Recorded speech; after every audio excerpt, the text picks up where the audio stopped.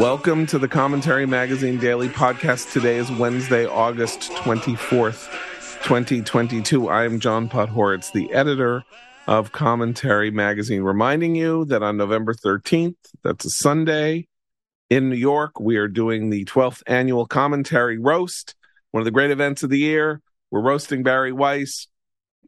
It's going to be a barn burner, and everybody you love will be there. All your favorite writers, all your favorite, everybody's from the podcast and around the podcast. Go to commentary.org/roast for more details. Noah Rothman is out for a week. Abe Greenwald is somewhere, but he hasn't logged on yet.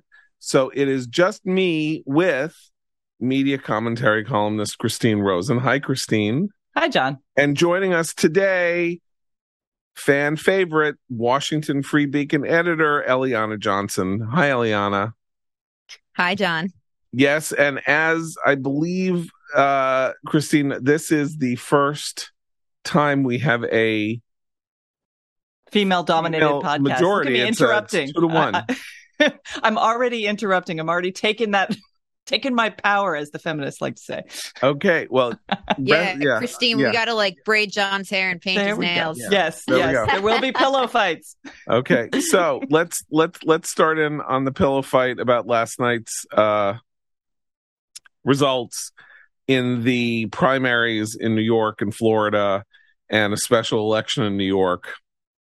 There is a lot of glee on the Democrat liberal side of the ledger, was last night and this morning, because in this special election in mid-state New York, let's say, we had in a district that went for Biden by 2 points in a special election because the congressman in place became the lieutenant governor.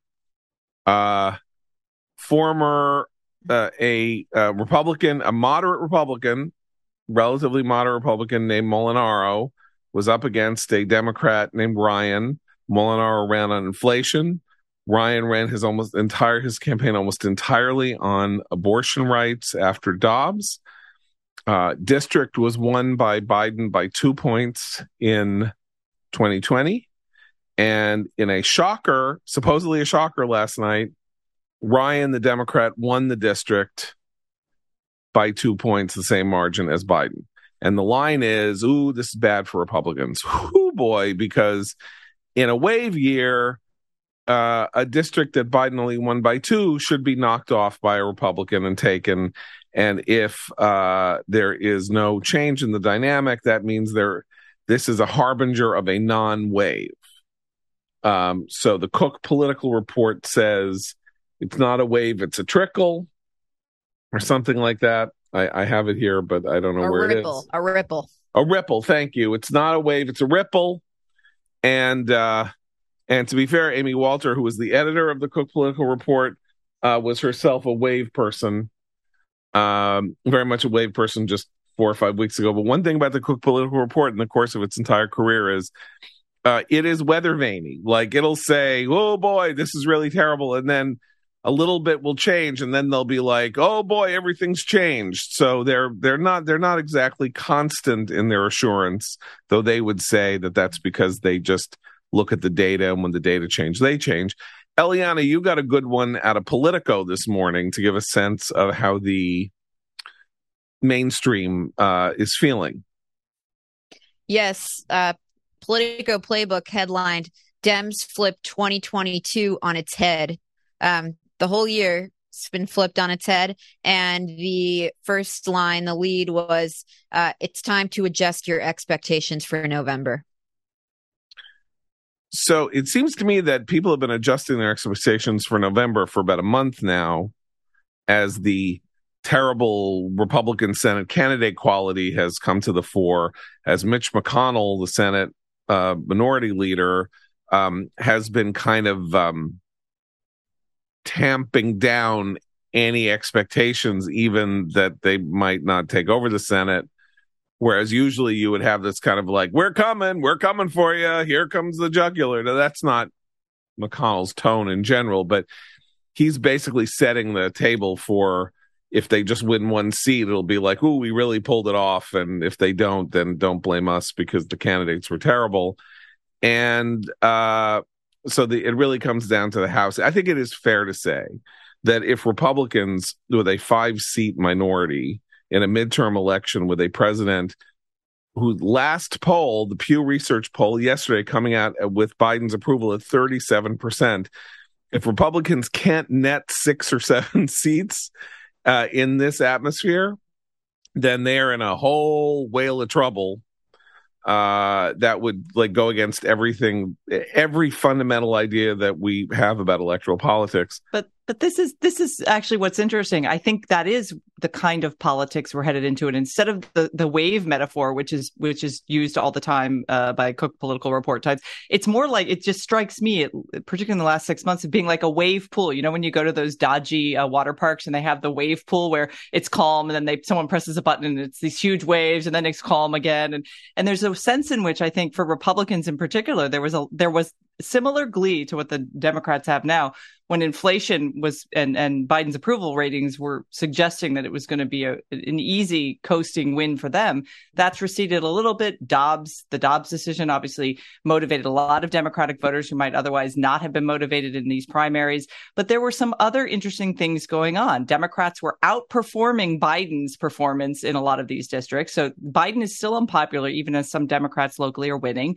In states like Florida, a lot of the MAGA types didn't win. Like a lot of MAGA type Republicans didn't win their primaries, which is good. And the same on the progressive left. A lot of moderate Democrats or more typical Democrats beat the progressives back. So there was a moderating influence there. And the elections that were really interesting to me were the school board elections in Florida, where almost all of the candidates that Ron DeSantis endorsed won. And so there are some interesting things going on politically. And if we start thinking about whether inflation roars back or doesn't get any better, gas prices stay sort of painful, even though they're not quite as painful as they were this summer. And, you know, Biden's trying to do this student loan debt forgiveness ploy, that could change again. We could see those shifts still going. We're still kind of a long way from November. Okay, let me propose some theories and let's react to the theories. Theory number one. The Dobbs decision comes down in June.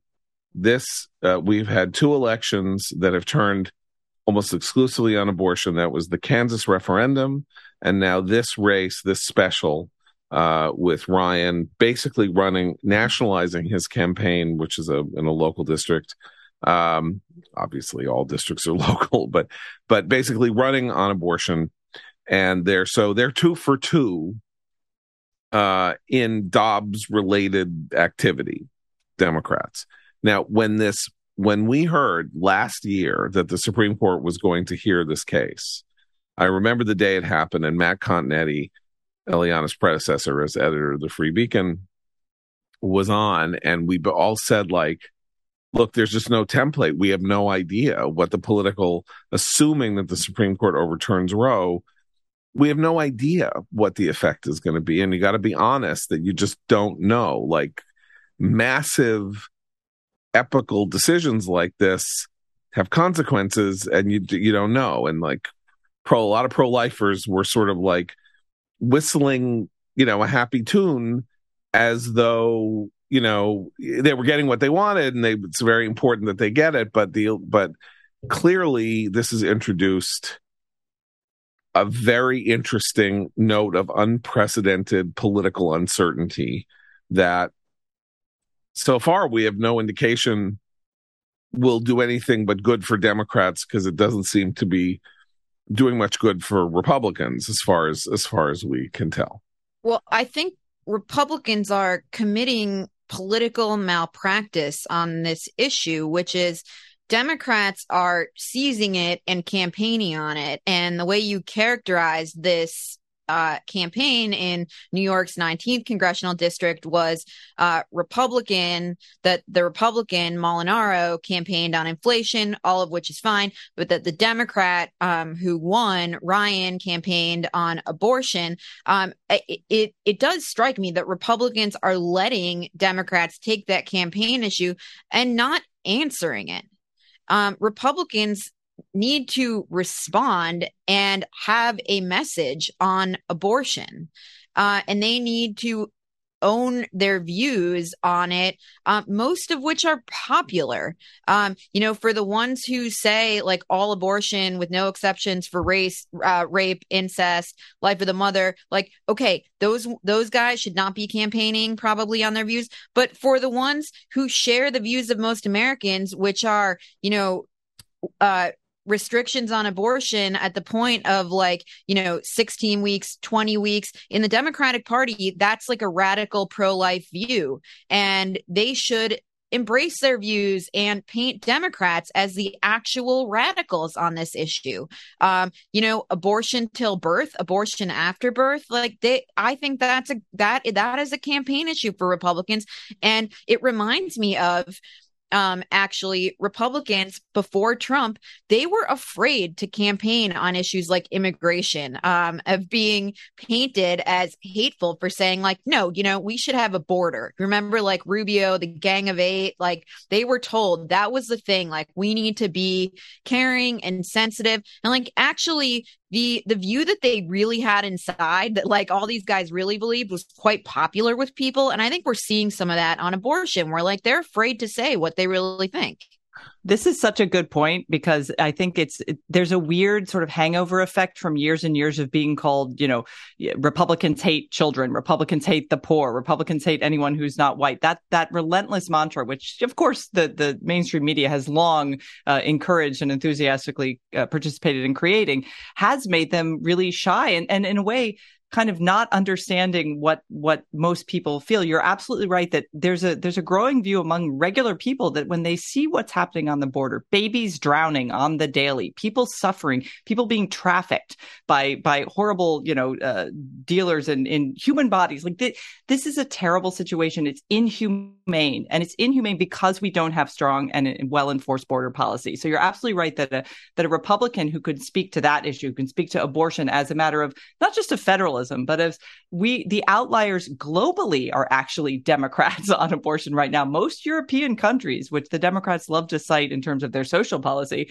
are well within the range of what most average Americans and Republicans are saying, which is restrictions after 12 to 16 weeks. That's actually that's long been the policy in most of these European countries. And we are the outliers and were under Roe for decades. So it's strange that they don't want to talk about it. I wonder if there's the Trump effect there, which is that, I think as Eliana says, they would be seen as hateful, anti-woman. We also don't have a lot of female Republican candidates who can speak to this in the way that I think a lot of the male candidates are not comfortable doing.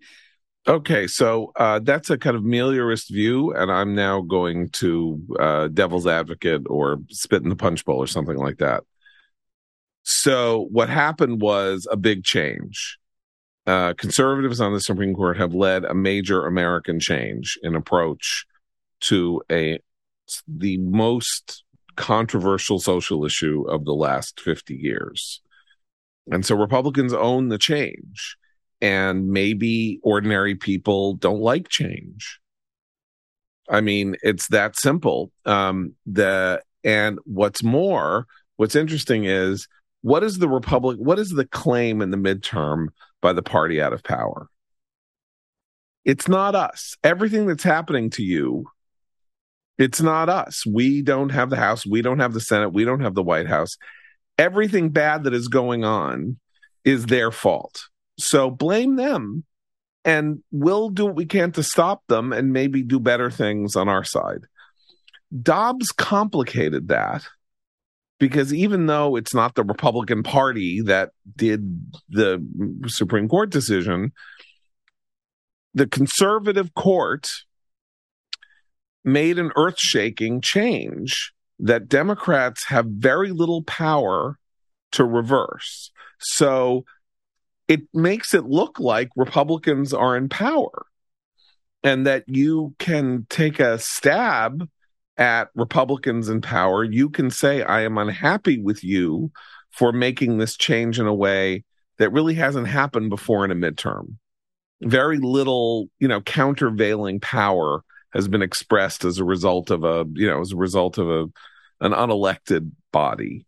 And so Democrats got a gift in that sense because it bifurcated the send them a message thing, because now there's a message to be sent to the people who got you the court that has overturned Roe and introduced again this note of uncertainty, where you have a lot of people really not sure what is going to happen now. And of course, what you guys are saying is absolutely true. What you do in these circumstances is you have poll-tested proof that overwhelming majorities of the American people want some restrictions on abortion, and that 15 weeks fetal heart, however you want to slice it, that all of this talked about in a certain way that gets people's support. But you have to be good at making arguments. And one of the interesting things about the Republican Party in its current iteration is that it has lost the ability to make arguments. That is Trump's contribution to the Republican Party. No more arguments. Ad hominem, say you're making me poor, say you're taking my this away, you're taking my that away, you're taking my freedom. Not that a lot of this isn't true or not true, but they're not arguments, right? The interesting thing complaints, right? They're complaints or grievances.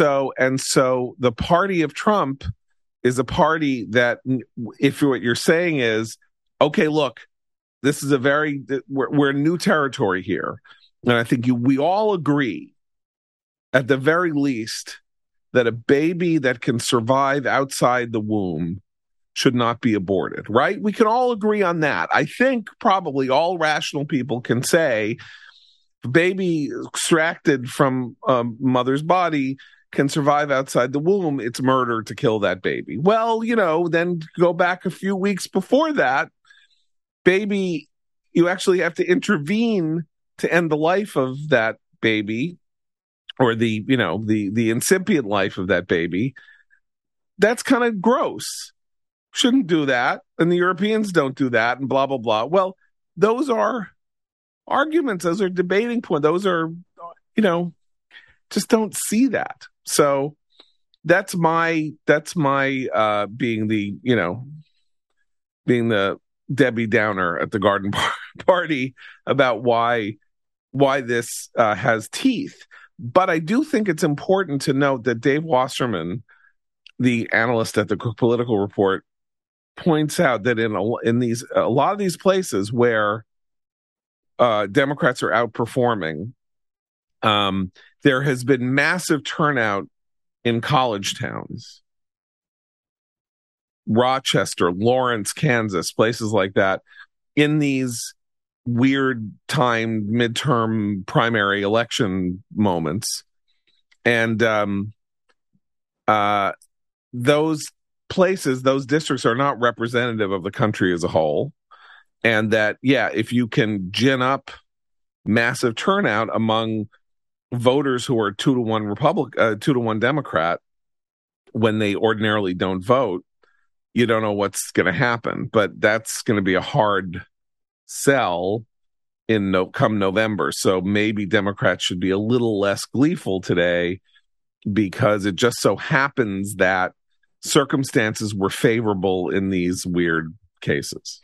There was also the Mar-a-Lago raid did kind of force the hand of some leading Republicans to have to take a side again on Trump. And they had been able to avoid doing that. And that also is a signal to the independent voter. Oh, wait, that's the team that's with this guy. And he was so chaotic, and I don't want to deal with that again. So that was the number two theory I was going to promulgate here, which is that Trump is a more powerful, potent, and important political figure than Biden. Trump being in the news is great for Democrats. He dominates the news in a way that excites 35% of the electorate positively, enrages 35 to 40% of the public negatively, enrages, obviously.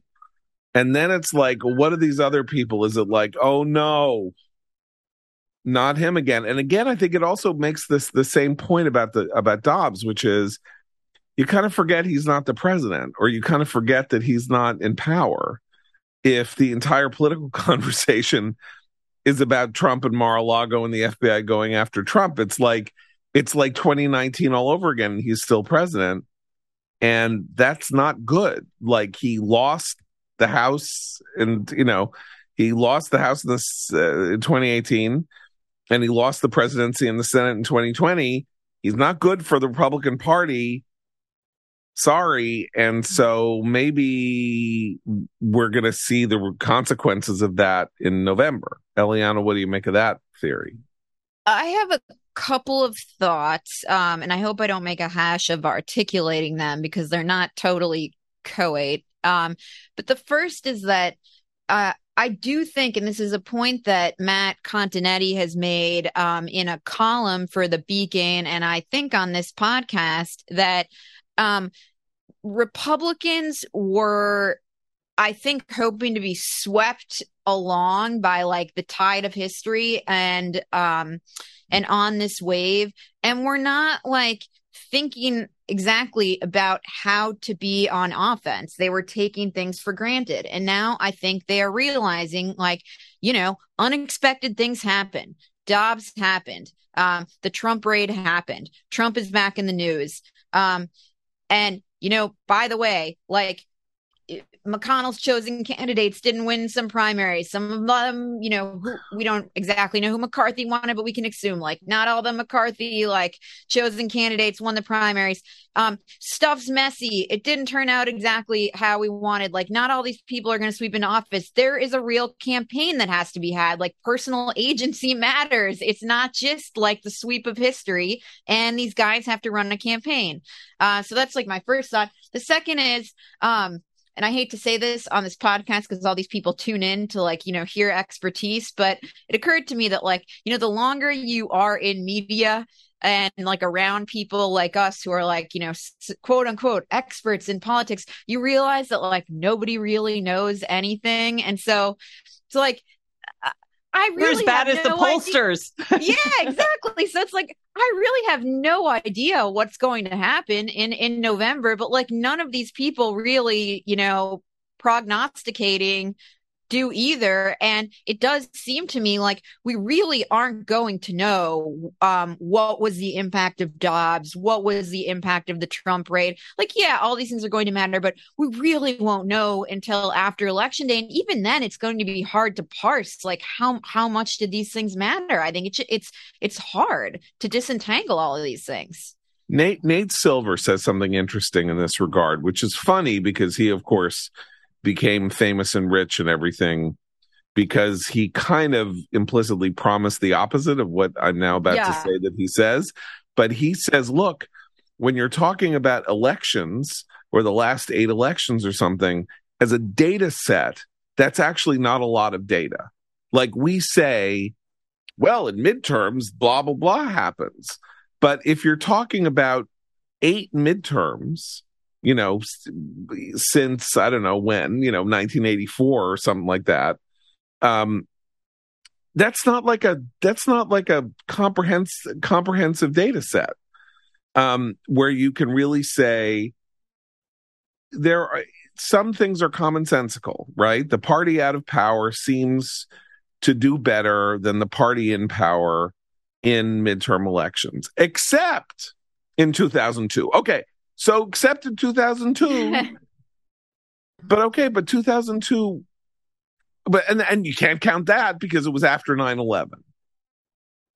But okay, so it was after 9/11. So this is after Dobbs. Maybe Dobbs is a domestic 9/11. I mean, it doesn't really feel like a domestic 9/11, but you know what I'm saying. Yeah, I'm just saying, like, I hope nobody wrenches that out of context. No, John. but yeah, what I mean, yeah. This is why we don't have transcripts of our shows. Right, exactly. No, but I'm just saying, like what the point you make is very salient, which is that anything can create a new reality. And we know this about presidential elections. Every presidential election creates a new path to winning the presidency that no one had before. And it's weird because then we say, well, I mean, obviously Trump can't win, but every president creates his own presidential successful bid. Trump did it. The cliche that's like, oh, they're always running the last race, not the next race. But there's like some truth into how there's some truth about it in terms of like how we think about and talk about races. Well, exactly. We're always looking at them through the lens of previous years rather than like, hey, maybe we don't know because this is entirely new. Yeah, I mean, and who also would have thought a basement strategy would have won someone the presidency, right? That's my point, because everyone who wins doesn't run the last race. Trump created a new constituency. Obama created a new constituency. Bush in 2004 had a different, electoral creation in his electorate from the one that he'd had in 2000. Same thing with Clinton in 96 and in 92. Like, this is a thing. Like, and so midterms have tended to have these truisms spoken of them. But truisms only go as far as they go. And then there are other truisms that make perfect sense. But so on the one hand, it was like, it's a wave. And a wave, people get elected that you never expect. And on the other hand, candidate quality matters. So what's more important? Is a wave more important, or is candidate quality more important? And moreover... Or just not having Dr. Oz on the ballot more important. Or... does bad candidate quality played well screw up the wave? The wave seems to be a naturally occurring event that is the result of all of these things coming together, including the majority party in power. But maybe what happens before the wave affects the wave. And the wave doesn't happen because that's how reality works. You can structure a theory that says Republicans will win 75 seats in the House and 14 seats in the Senate. But, if Herschel Walker is your candidate in Georgia and Oz is your candidate in Pennsylvania, maybe not. I mean, Oz is now likely to lose to a guy who has difficulty speaking. That recent clip was very disturbing. Of Fetterman, it's very disturbing to see John Fetterman. And if you had to bet $1,000 right now, you would bet on Fetterman, right? How is he going to govern in that role if he's? I don't know. Mark Krupke. I think you overestimate the difficulty of serving as a United States senator. This is a very crucial point you've made. Yes, governor different, by the way. I think he'll fit right. He'll blend. He'll blend. Yeah. I was at Second City, the comedy troupe, the other night in Chicago, and there was this. They do a blackout, and then there's this new sketch, and it's all of these children like in a nursery, and they're like, one of them is like, or first you think they're children, then you realize they're old people, demented old people in a nursing home, because they're like throwing things at each other, and they're like, one of them starts yelling that women should, only be barefoot and pregnant, and they're just sort of walking around, and then someone comes and says, senators, it's time to vote, and then blackout. So, I mean, if Dianne Feinstein can be a senator, John Fetterman can be a senator, right? So that's one thing. But it is, I have now gotten so deranged, like by the last 6 years of Trump, that when this controversial thing that happened where Oz's spokesman said maybe if John Fetterman ate a vegetable, he wouldn't have, he wouldn't have had a stroke. And I was like, what's so terrible about that? Now it was like my first impulse was, it's not so bad. Okay. It's not so bad. Like, and then I realized it's terrible. But did you see the follow-up when the blowback came for like, how could you be so mean to someone who just had a stroke? That the spokesperson's response was, Dr. Oz has been promoting a healthy diet based on plants for years. This is just part of his overall effort to make all Americans healthy. It was the most ridiculous, bullshit. It was very funny. Yeah. And, because, Republicans love plant-based. There's nothing a Republican loves more than a Beyond Burger. A Beyond Burger with a side of kale. That is the Republican. That's what you get at the Republican State Fair booth, is some kale and one of Dr. Oz's supplements. and a Beyond Burger on some kind of a plant-based roll. Anyway, I'm just saying, like, there was something weird in my own head that I didn't immediately understand what an unbelievable gaffe this was, because I always kept thinking, because I got inured to this, because every time Trump would make some crazy, I was like, well, that's it for him, and every time, never mattered, the taco bowl. Remember I love Mexicans. I just got a taco bowl from the Trump grill downstairs. And I was like, all right, well, he had a good run there. And of course I was wrong. So now I'm like, well, anybody can say anything, but it's actually not. It's actually he didn't not actually call Hispanic voters tacos like the First Lady did. So, yes. There's gradations of food metaphors here. Let me just take a step back and talk to you about David Bahnsen's economics course. You've heard me talk about it at Bahnsen.com, Bahnsen. So David, who runs an investment management firm with $3.5 billion under management, with these two great newsletters, the DCtoday.com. Well, actually, now it's really only the DCtoday.com, not dividendcafe.com. And he does a great podcast over at National Review. So he has structured for free a 30-lecture course in the history of economics, what economic ideas are, how they interact with our political dynamic, and how all of this understanding should give you a sense of the importance of free markets, the connection between free markets and God-given liberties, and a whole range of things. It's free syllabus, 30 lectures. All you got to do is go to Bahnsen.com, Bahnsen.com. You'll see a B at the left side. Move your eye over a little. You'll see economics course. You click on that. You put in your name. You put in your email, and you are good to go. This is a fantastic opportunity for people who are literate in economics to get a refresher course and remind themselves of where their ideas came from. And it is an unbelievable opportunity for people who have not had a real grounding in this to become expert in the field. So that's Bahnsen.com, David Bahnsen's economics course. Go there today. Let's go back to this.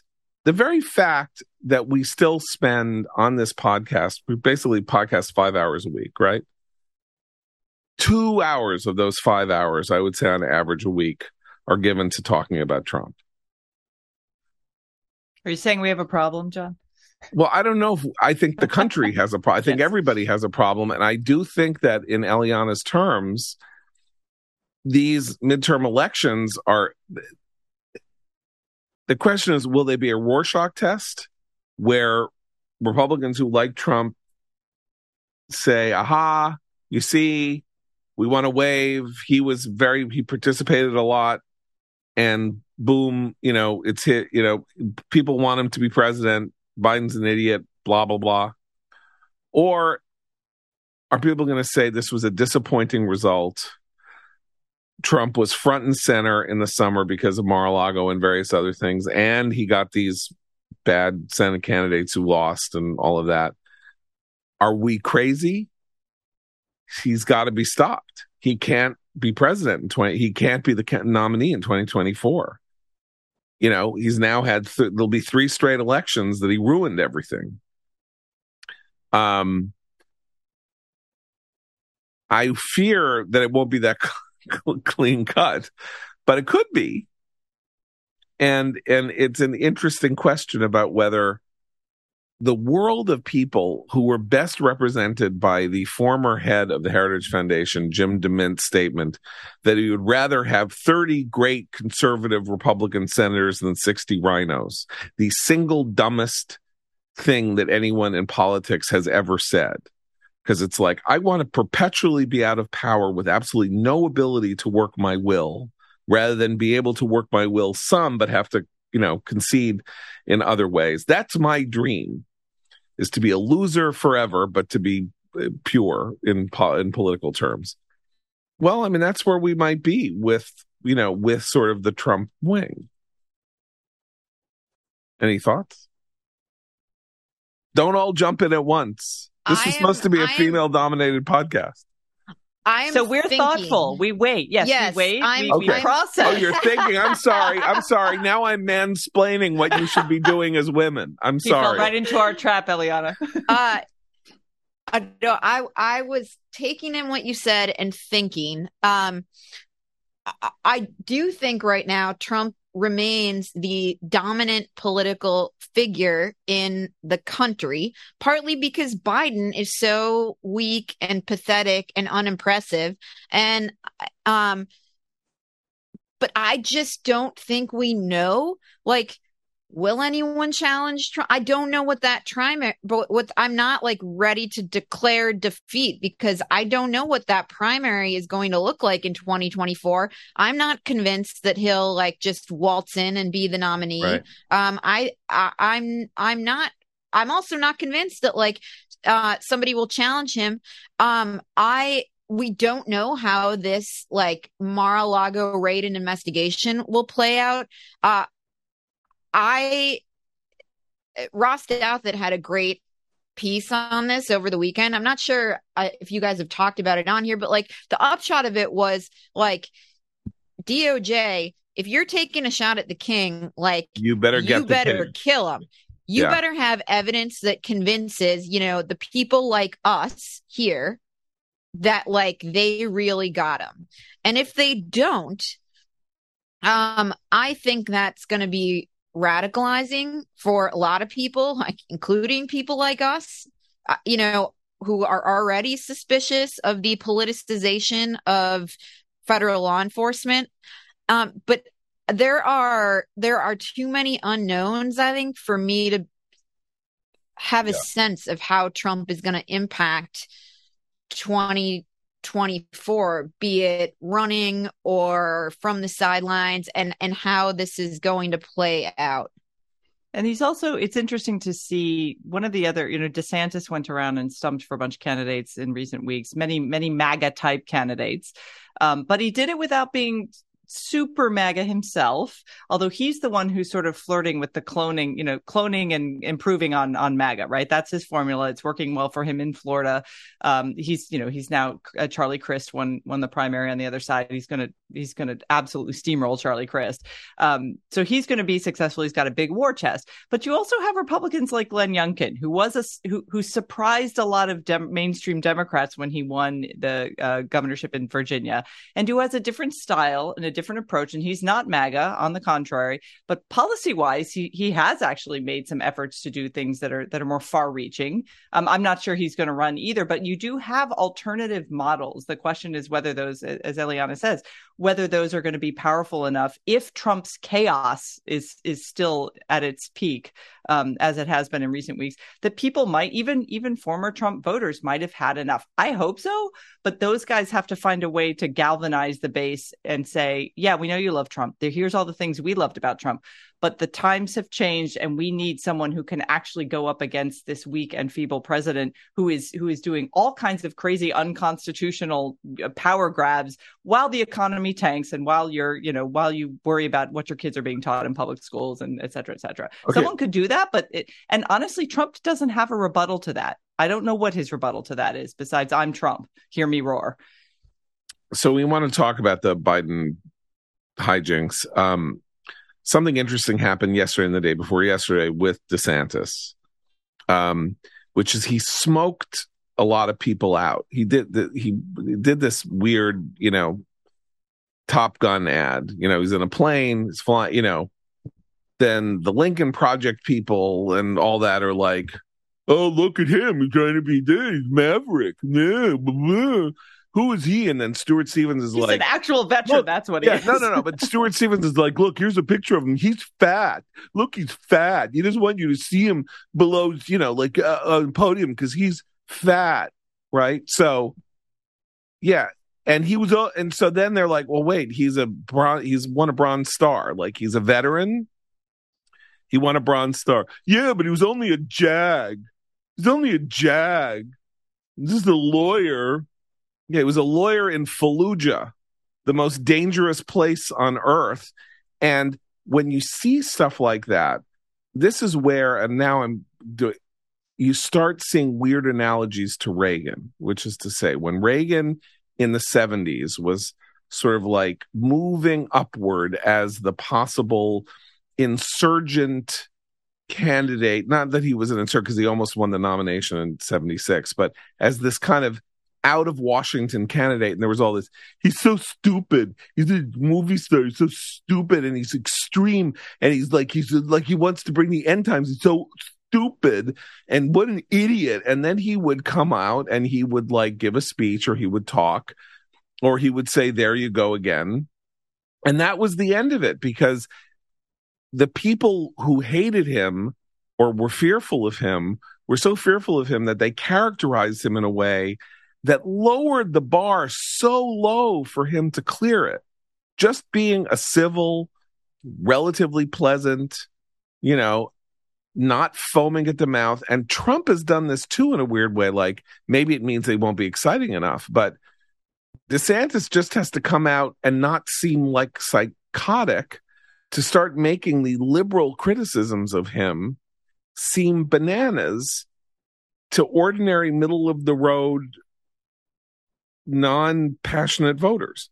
Well, do you guys remember the ad that he ran in 2018 that was like insanely stupid? Yeah. He had his kid on his lap reading the children's book, Build the Wall. Yeah. And I remember thinking it was in maybe in the primary against Putnam. Yeah. Or in the general. I can't remember. But I was like, this is the stupidest ad. It was so insanely effective. I mean, I was completely wrong. It was like the dumbest and most effective ad ever. And like, this is going to be also, and his ads are actually quite good. There is this Top Gov ad, but there's also a bunch of DeSantis supporters, but they're like regular people speaking direct to camera of the way his policies have helped them. They're quite good. And I think that the people who, if their best attack is like, he was only a jag, that's not good. Yeah. So look, as a matter of resume with DeSantis, it's kind of jaw-dropping, right? He's like a lower middle class kid. He has a perfect resume. He has a perfect, like, kind of out of a bad novel about the guy who becomes president resume. Dad. He has a perfect resume. Yeah. Went to Yale, but, was on the baseball team, but, kept to himself, goes to Harvard. He went to Yale, and the Ivy League does not give athletic scholarships. Right. So, he like earned his way in to Yale through like hard work. Yeah. And, he really got in and then played on the baseball team. And actually, I remember back in the day, I'm a Yale graduate also. I say this only to say that DeSantis and I had like, not a friendship, but like knew each other when he was in DC a bit. And he told me once that he showed up at Yale in a pair of jean shorts and people looked at him like, what the heck? That is like, to this day his most radical act, right there. Like, dudes do not wear jean shorts here. And that was the first thing that tipped me off, that like, oh, this was a kind of a working class kid who like showed like people, that is not what like men wear at Yale. And I thought it was like so charming that, when he said this, but yeah, he should talk about that more. That was very funny. Yeah, so there he is. So he has this like surreal resume, and he's 44 years old, and he went in the military, obviously by choice. Everybody goes in the military by choice. But, was on this like elite track and, ends up as a JAG in the most dangerous, ends up in a flak jacket for a year in the most dangerous place on earth. Wins a Bronze Star, comes back, becomes a congressman, becomes a governor. And then Stuart Stevens is calling him fat. Like, why don't you just give him $100 million in free publicity? Just create that dynamic. You go right ahead, Stuart Stevens. You did a great job getting Clint Eastwood on that podium in 2012. Let's see what other magic you can perform to get people that you don't like elected. Because you're an idiot. And I don't care. I used to like you, but you're behaving like a moron. And Rick Wilson, also somebody I liked, is behaving like a moron. If they don't like DeSantis, they better treat him more formidably. because he is going to squish them like a bug if they go on like this. I remember when Chris Christie was like a serious contender and he ended up not running, but there was something about his weight that was like a little bit relatable to people, I think. And the same is true. Like, I don't, at times I think DeSantis has like, carries maybe 10 or 15 extra pounds. He's got a dad bod. Yeah. That's kind of relatable. On the other hand, his wife is like the woman every man wants to be married to. So, Now, there are problems. Beautiful. Yeah, he has a beautiful family. Very beautiful. Look, there are problems. And just survived cancer treatment. She is stunning. So there are problems with DeSantis. I'm not saying that he is a perfect candidate. No one is ever a perfect candidate, as our current president would make very clear. The only guy who could win the presidency because history conspired to make it possible for people to never see or hear from him for months so that he could just be this opaque mirror. And let's talk about the opaque mirror. Coming back from his 212-year vacation to Washington, apparently to announce a completely unconstitutional plan to forgive student loan debt. And to extend the existing moratorium even longer on debt. Right. So as we know, Nancy Pelosi says he doesn't have the power to do this. So she was like, we're not even going to talk about this because he doesn't have the power to do it. So he's going to announce that he's going to do it, which means eventually that it won't happen. It's sort of like the dream, like Obama and the Dreamers. Like, it's not going to happen because the court will say, what are you, out of your mind? You don't have unilateral power to interfere with private contract that people enter into willingly and all of that. Okay, so he's coming back to do this. Why? I have my theory, but you guys tell me your theory. Why is he doing this? People like free stuff.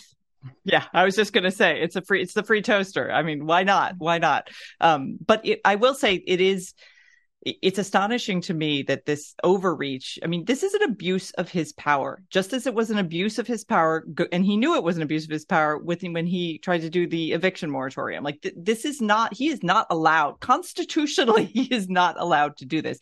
But he's getting a lot of pressure from the Elizabeth Warren flank of his party saying, you've got to do this. These people are suffering. It's so terrible. What a crisis. And this is, I think, interestingly, we had a whole thread during the years that we were podcasting during the COVID years and the lockdown saying, never let a crisis go to waste. This is the kind of long tail of never let a crisis go to waste. The idea being, oh, it's so horrible, we got to protect our students. And we were talking about this just before, and I know Eliana she has a good argument for this, so I'll let you make it. But it's really strange. And when you say, why is he doing this? There's not an obvious answer beyond a brief kind of, we'll give free stuff because this will help us, give us a boost in the midterms, even if it never comes to fruition. But this actively harms the people who didn't go to college. And we've known this. We've had this discussion. I get on a real high horse about this because I was a scholarship student in college who had to work several jobs to pay my way. I had student loans after grad school that I had to work several jobs to pay off. And the idea that, you're just going to give away free stuff, and just to one small group briefly, because that means the kids who start college this year in the fall, they're not necessarily going to get debt forgiveness, people coming later. It helps. It's making people who haven't gone to college pay for a poor financial decision made by those who went to college and graduate school. And that's wrong. It's just wrong. I'm not a Marxist, but that's wrong. I do have a theory about why they're doing this. Politically, I don't think it makes sense. And we were chit-chatting about this before we started recording, which is what Christine was referring to. And I was saying, like, this is an appeal to college-educated voters who are already part of the Democrats' core constituency. They're bleeding non-college educated voters. And, the ads write themselves with like the waiters and waitresses speaking to camera about why should I be like with my tax dollars paying for the college education of these people who like didn't plan accordingly. But so that's where I don't think it makes sense politically. However, in terms of Biden and his advisors' conception or like view of what they want his presidency to be and how they are pitching his presidency to the public, I do think it makes sense. And I just want to read you guys. This is Ron Klain on the Politico podcast. He says, "We now have a presidency where the president has delivered the largest economic recovery plan since Roosevelt, the largest infrastructure plan since Eisenhower, the second largest healthcare bill since Johnson, and the largest climate change bill in history." Yada, yada, yada, on and on. I think it's a record to take to the American people. They want to position him as like, ramming through the biggest and most freebies to the American people, since he's FDR, he's LBJ, he's Kennedy, and they like want to chisel him into Mount Rushmore. And I think this is part of that. Otherwise, like, I don't think it makes any sense. Okay, I think it makes sense in this regard. It is not going to happen. It is going to be ruled it is going to be ruled I'm with you on that. Okay, it's going to be ruled unconstitutional. It is for effort. Okay, so why would you do this to lose it? It is a very immediate effort to create a sugar high with exactly the people that Eliana is talking about.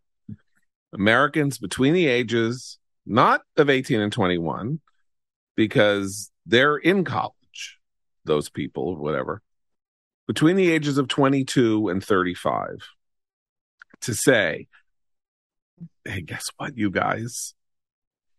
I'm giving you $10,000 or $25,000, I think, if you have a Pell Grant, or $20,000 if you have a Pell Grant. You know what? People like you never vote in midterm elections, ever. You never vote in midterm elections. The midterm electorate is the oldest electorate we have, dominated by people over the age of 40. Here's $10,000. Go vote for me. Go vote for a Democrat. You would anyway. Like, that's who you would vote for. You're a college educated person, proud of your college education. You're 2-1 or 3-2 likely to be a Democrat than to be a Republican or a leaner in that regard. Here's 10. It's like walking around money. I'm going to give you $10,000. All I need you to do implicitly, is go. Be enthusiastic about us. Because now you're going to get something. You specifically are going to get something for free. I'm giving you something for free.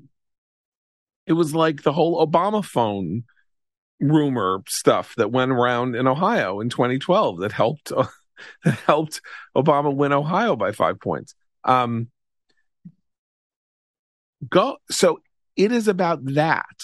Democrats need their base to be enthusiastic to vote in 2022. So we hear about Dobbs doing it, and abortion's going to do it, and guns are going to do it, and all of that.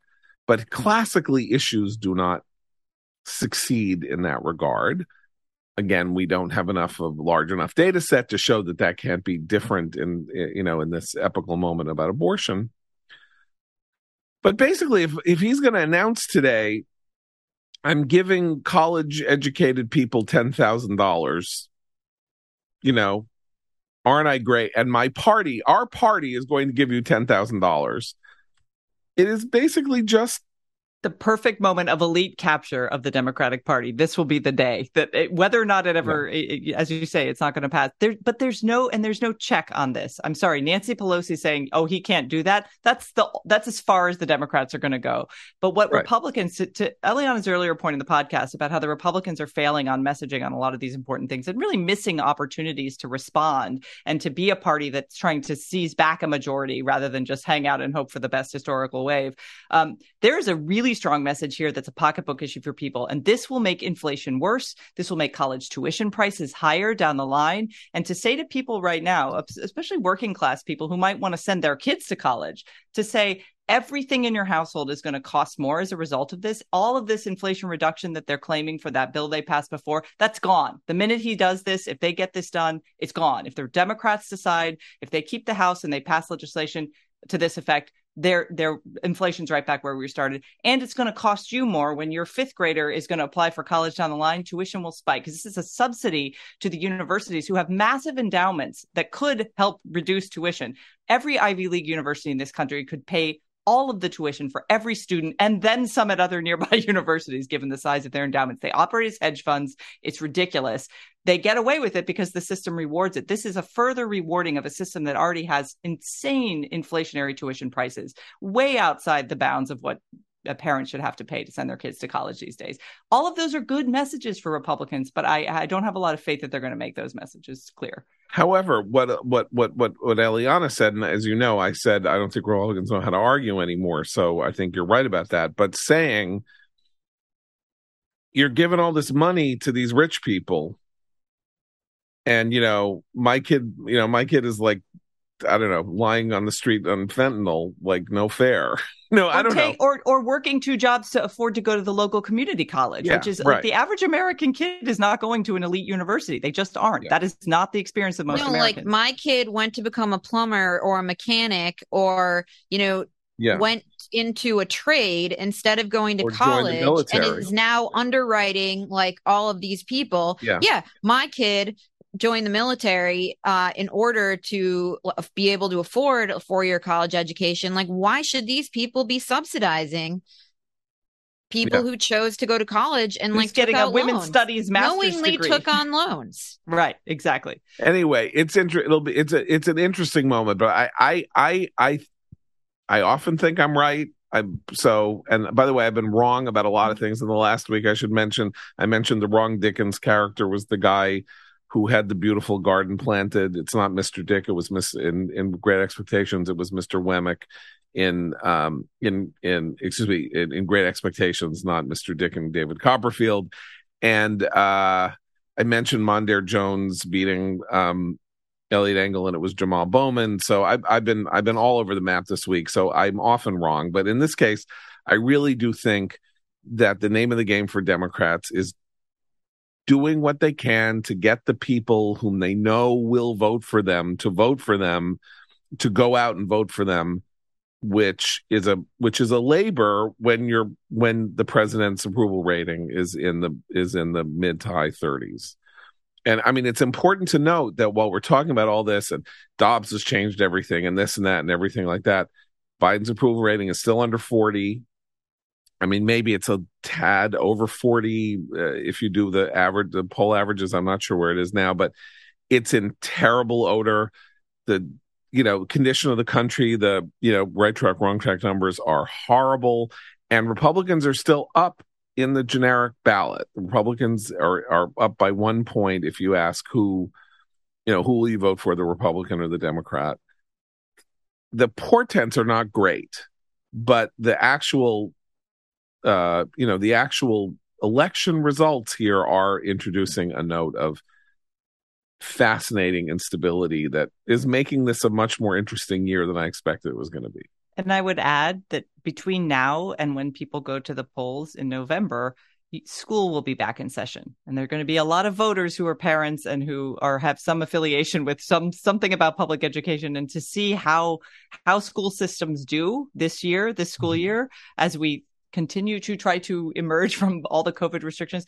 There's a lot of chaos right now. There's teacher shortage. There's a lot of disruption, which I think points to some of those school board elections in places like Florida. There's still a lot of churn going on that will have settled a little bit by the time people are voting in November. Right. Eliana,